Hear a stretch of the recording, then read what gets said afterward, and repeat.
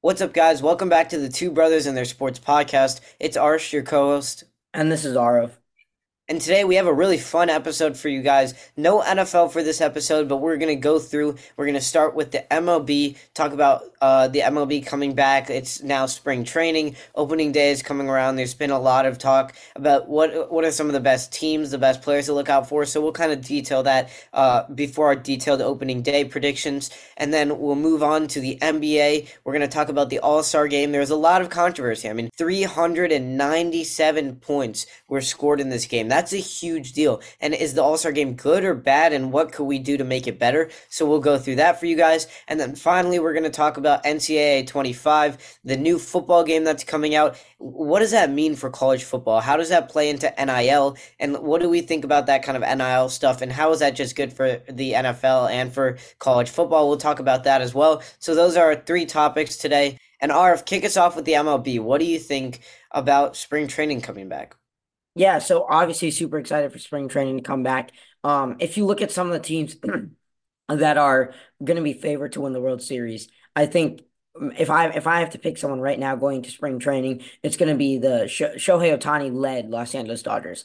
I mean, they made a splash in free agency. They got pitching. They got Shohei Ohtani. In addition to that, to get to the bats and also on the pitching side of things, they're a really scary team this year. And I think they could definitely make a run for it. I think the other favorite is going to end up being the New York Yankees. However, we know that they haven't made a World Series or let alone won one in since 2009. So it's going to be a long road for the Yankees, but they did sign Juan Soto. They got more pitching. Carlos Rondon is looking for a rebound in this season for the pitching category. So I think those could be really two really big teams, but obviously super excited for opening day. And we saw spring training games have really been taking place already injuries for the New York Mets pitching, which is very unfortunate, but hopefully they're going to be on the up here coming up.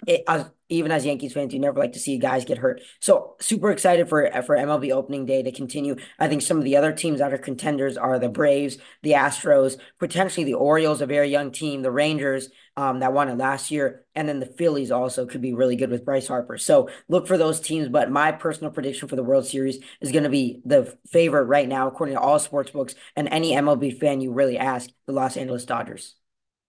Yeah, I mean, those are the two behemoths as they always are. It's the Dodgers in the NL, and then it's the Yankees in the AL. And I think that's the two main storylines still. Shohei Ohtani obviously didn't go to the Yankees, had the same great offers from the Yankees. I believe he had it from the Giants as well. Chose to go to the Dodgers, chose to stay in LA and go to the better team, which has the proven track record, which has all the pieces that they need.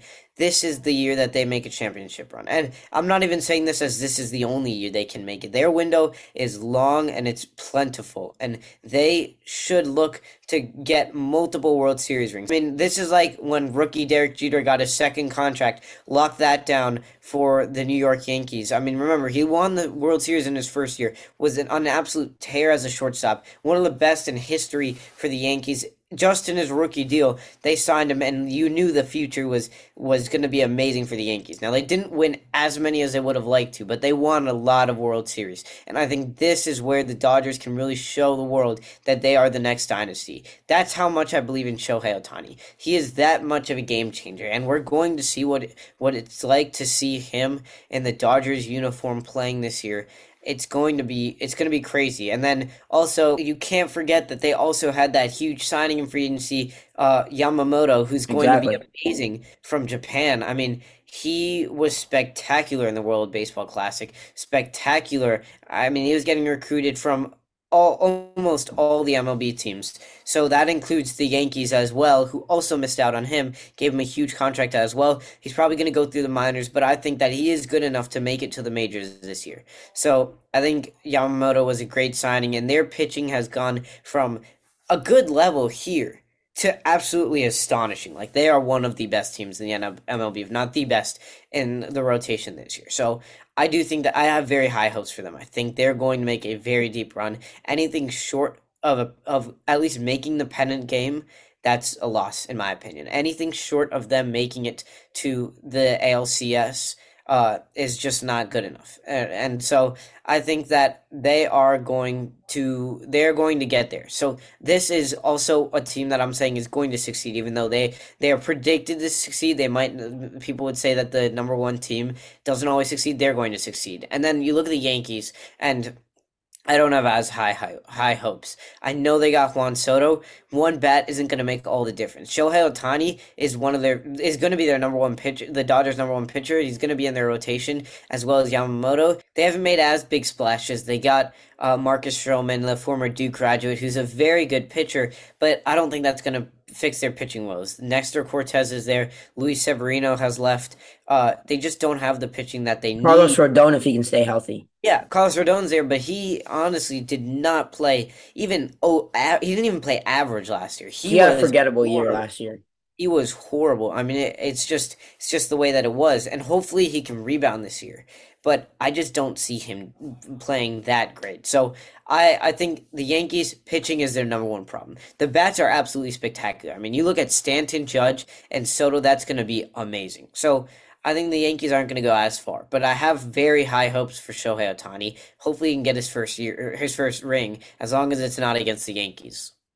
Yeah, I agree with that. I think, again, just really quickly going off your point, I think the biggest thing here for both these teams and even all the teams in contention, but especially these teams that rely on two or three of their stars, is going to be injuries. The Yankees last year, we saw Carlos Rodon really lost his season due to injuries. Stanton was out for a large portion of the season. Judge was out for a little bit. Same thing with the Dodgers. If Shohei Ohtani can't stay healthy this year, it's going to be a problem. And I know he's coming off Tommy John. He has that nasty scar on his right elbow, but still, it's going to be a problem for both these teams if staying healthy is can't happen. So I think these athletes have really just got to and the trainers and the performance staff just has to be due diligence and do their due diligence here so that the players stay healthy and they can really make that push. But I agree with you. Anything short of the ALCS, or even in my mind, anything short of the World Series for the Dodgers and even for the Yankees and ALCS is really going to be a disappointment. So I agree with that. Next up, we'll go to the NBA All-Star Game, which just took place this past weekend. Both the Celebrity All-Star Game, which was very fun to watch, but also the actual NBA East versus West format that they brought back. So, Arsh, why don't you talk to us about that?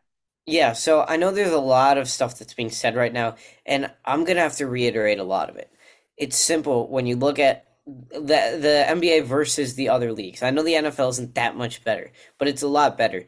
You look at the MLB just a couple years ago, and I actually like this. I think it would be really fun if they brought this back. The MLB All-Star Game was used to decide who gets home field advantage in the World Series during the majority of games. That's astonishing. That's amazing. And that real and since then, and even without that, with the MLB still the All-Star Game still being like an event that happens every year, it is still such a competitive advantage, and such a competitive event. Not only that, but the home run derby is a big deal. But when you look at the All Star game itself, I mean, players are playing their absolute hardest, like 100%. You see, it's like a 0-0 game, or like even a high scoring game. Like it's like competitive. It's like 6-6, and then you see like a home run in the bottom of the eighth, and everyone's going crazy. The bench and all the players, because this actually matters to them. You look at the NBA, guys are chalking up like like 3/4 court shots. They're chalking up like logo threes that they're not making. They're not playing any defense. There was 397 points scored in this game.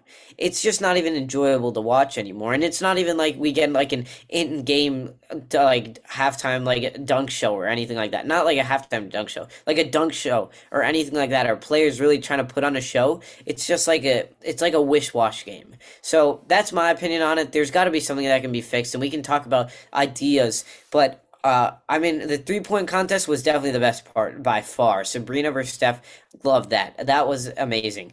I think that was the best part, and that really helped this weekend go from here to here. But it still needs to get all the way up till here.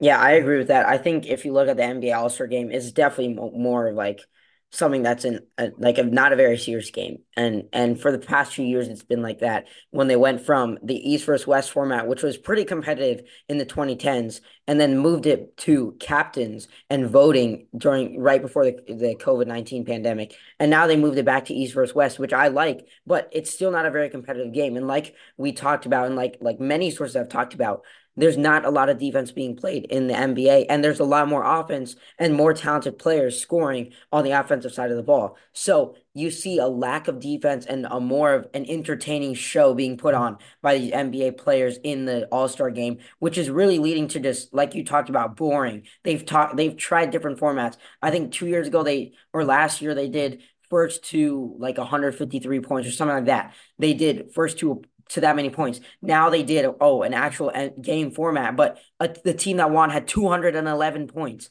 Like, and the East won. It's just crazy, and it's not really entertaining to watch. It's not something that players. I'm sure players look forward to it because it's a game where you can literally do whatever you want with no coaching, and you get to play with your best friends in the league. But still. I think that the skills competition is way more enjoyable, and especially even the dunk contest. Look at that. Jaylen Brown recently said he's going to join, but think about it. Ja Morant hasn't done it. Zion hasn't done it. You have a lot of these big names that just don't do it anymore. Before you had Spud Webb winning dunk contests. Now you have like Mac McClung, who's a favorite, who's not even in the NBA. So, and he signed a two-way contract to be in the dunk contest. Like, think about that for a second. The only real entertaining part is a three-point contest. And guys are so worried about getting injured now that the three-point contest is the best thing to watch.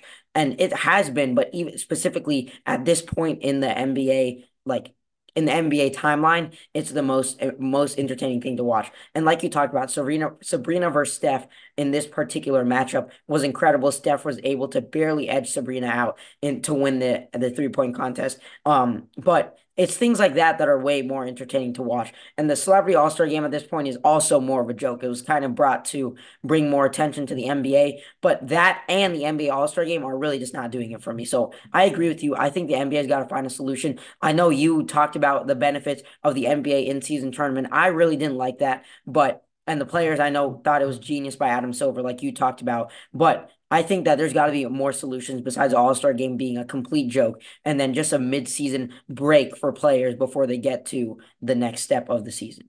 I think Adam Silver is going to be on that too going into the next season. I mean, he's heard the complaints. He's obviously one of the best commissioners that any league has ever had, and what he did with the in-season tournament was great. I think we can agree that the players liked it and the Yeah. fans liked it, which means that it was great, even if it wasn't specifically something you enjoyed. And I don't even know if it was something specifically that I absolutely loved. I just liked that the players and fans both thought that it was good, and it was good for TV. It was a win-win for everyone. I Yeah. think talking about the All-Star game, there's definitely reforms that need to be made. This game needs to either mean something or the players have to have pride in taking in it. And because like the Pro Bowl game for the NFL is a It's joke. horrible. It's It, horrible. it used to be a great thing. It's a joke now. The dunk contest for the NBA is a joke now. It used to be Michael Jordan and Hakeem Olajuwon used to be throwing down dunks. Zach LaVine and Aaron Gordon used to be throwing down dunks. And now I'm not, nothing against Mac McClung, but it's Mac McClung. It's some rookies tossed in there. And then Jaylen Brown was the biggest name who surprisingly did it this year. That kind of stuff should be able to change. Just like And athletes are openly like they are starting to want to go to the Olympics again like they used to. There needs to be something done for basketball players that instead of going to the Olympics now they would want to really try in the All-Star game. That it means something to make the All-Star team. And if you think about it, I mean, going back to the NFL example, you had Sean Taylor laying out punters in full pads, just decking people. It Yeah. was crazy. And it was like an actual game with all the stars together in the NFL. Now it's flag football and CJ Stroud just scrambling left and throwing deep passes on a 30-yard field. Like it's not working for me. But I agree with most of the things you said. And now we'll move on to our final topic of the day. It is college football 25, or as some people call it NCAA 25. And so just a few details about this game. First off, it's going to be all 134 FBS teams. No FCS teams, at least at the start of this video game. Second, players have the option to opt in, and basically anyone that is on an NFL, I mean on a college football roster right now, or in the transfer portal entering another team's college football roster is going to be eligible to be in this game. And another incentive for the players is that they will receive $600 for every year that they are in the game. And that can obviously change if you sign a lifetime deal and you allow yourself to be in the game as long as you're in college football. But those are kind of some of the details. And then you also get a copy of the video game if you choose to opt into that. So I think first off, EA Sports, I know it took a while and I know they prided on the graphics and does design of this game and how much it was going to encompass in one. I like that it's finally coming out. I also like that they incentivize the players, like I said a little bit earlier. Because think about it, you instead of just saying, name, image, and likeness, we're gonna pay you this much and we get to use your name, they're paying them a pretty good amount of money. Like if you think about it, obviously Jalen Monroe is gonna be like, oh, he's making 2 million in NIL. $600 is probably nothing for him, but he gets to play as himself in a video game that was made by Madden, which he probably played growing up. A lot of these guys are gonna want to be in this game, not only because they can play as themselves, but also they expose themselves to further NIL deals. I think the main bottom line of this for the players is what's the incentive, and that is the incentive. Your name gets out there, you get $600, obviously, and you open up this whole new realm of video games to yourself to be an ambassador for. So I love it for both the fans being able to play as the college football teams and getting the full licensing, but also I love this for the players allowing the EA Sports allowing them to make some money off of this game. Yeah, I think it's great. Number one, that this game is coming out. It's great for college football. This is going to drive even more revenue and also just more viewership to college football. I think that's one of the main differences between the NFL and college football is number one, the rules, the amount of teams, yes. But then, I mean, video games are a huge part. And like sales from video games and stuff like that is a huge part for the NFL through Madden. And now EA Sports is creating of like obviously it's about football, but it's going to be completely different according to ESPN than Madden is going to be NCAA 25. So I think totally excited. The last NCAA game for people that don't know was NCAA 14 in 2014. It's been that long, and there's been such a buzz because people have been playing 14. They've been changing up the game a little, like the actual players themselves to make it realistic and keeping rosters that are still updated to today. Now that there's a new game coming out, not only is it good for college football, it's good for the players because they get some money and also a free copy of the game. And most players we've seen have opted in.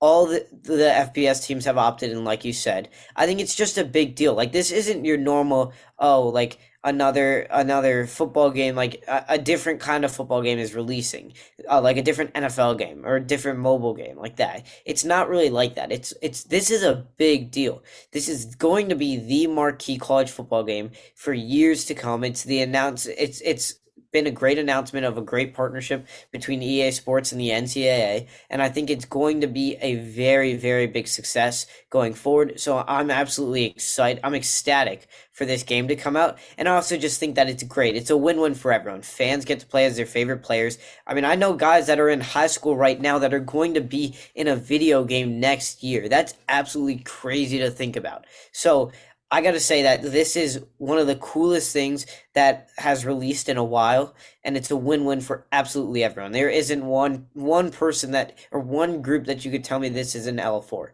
So I got to say this is a win-win, and I'm ecstatic for this game to come out.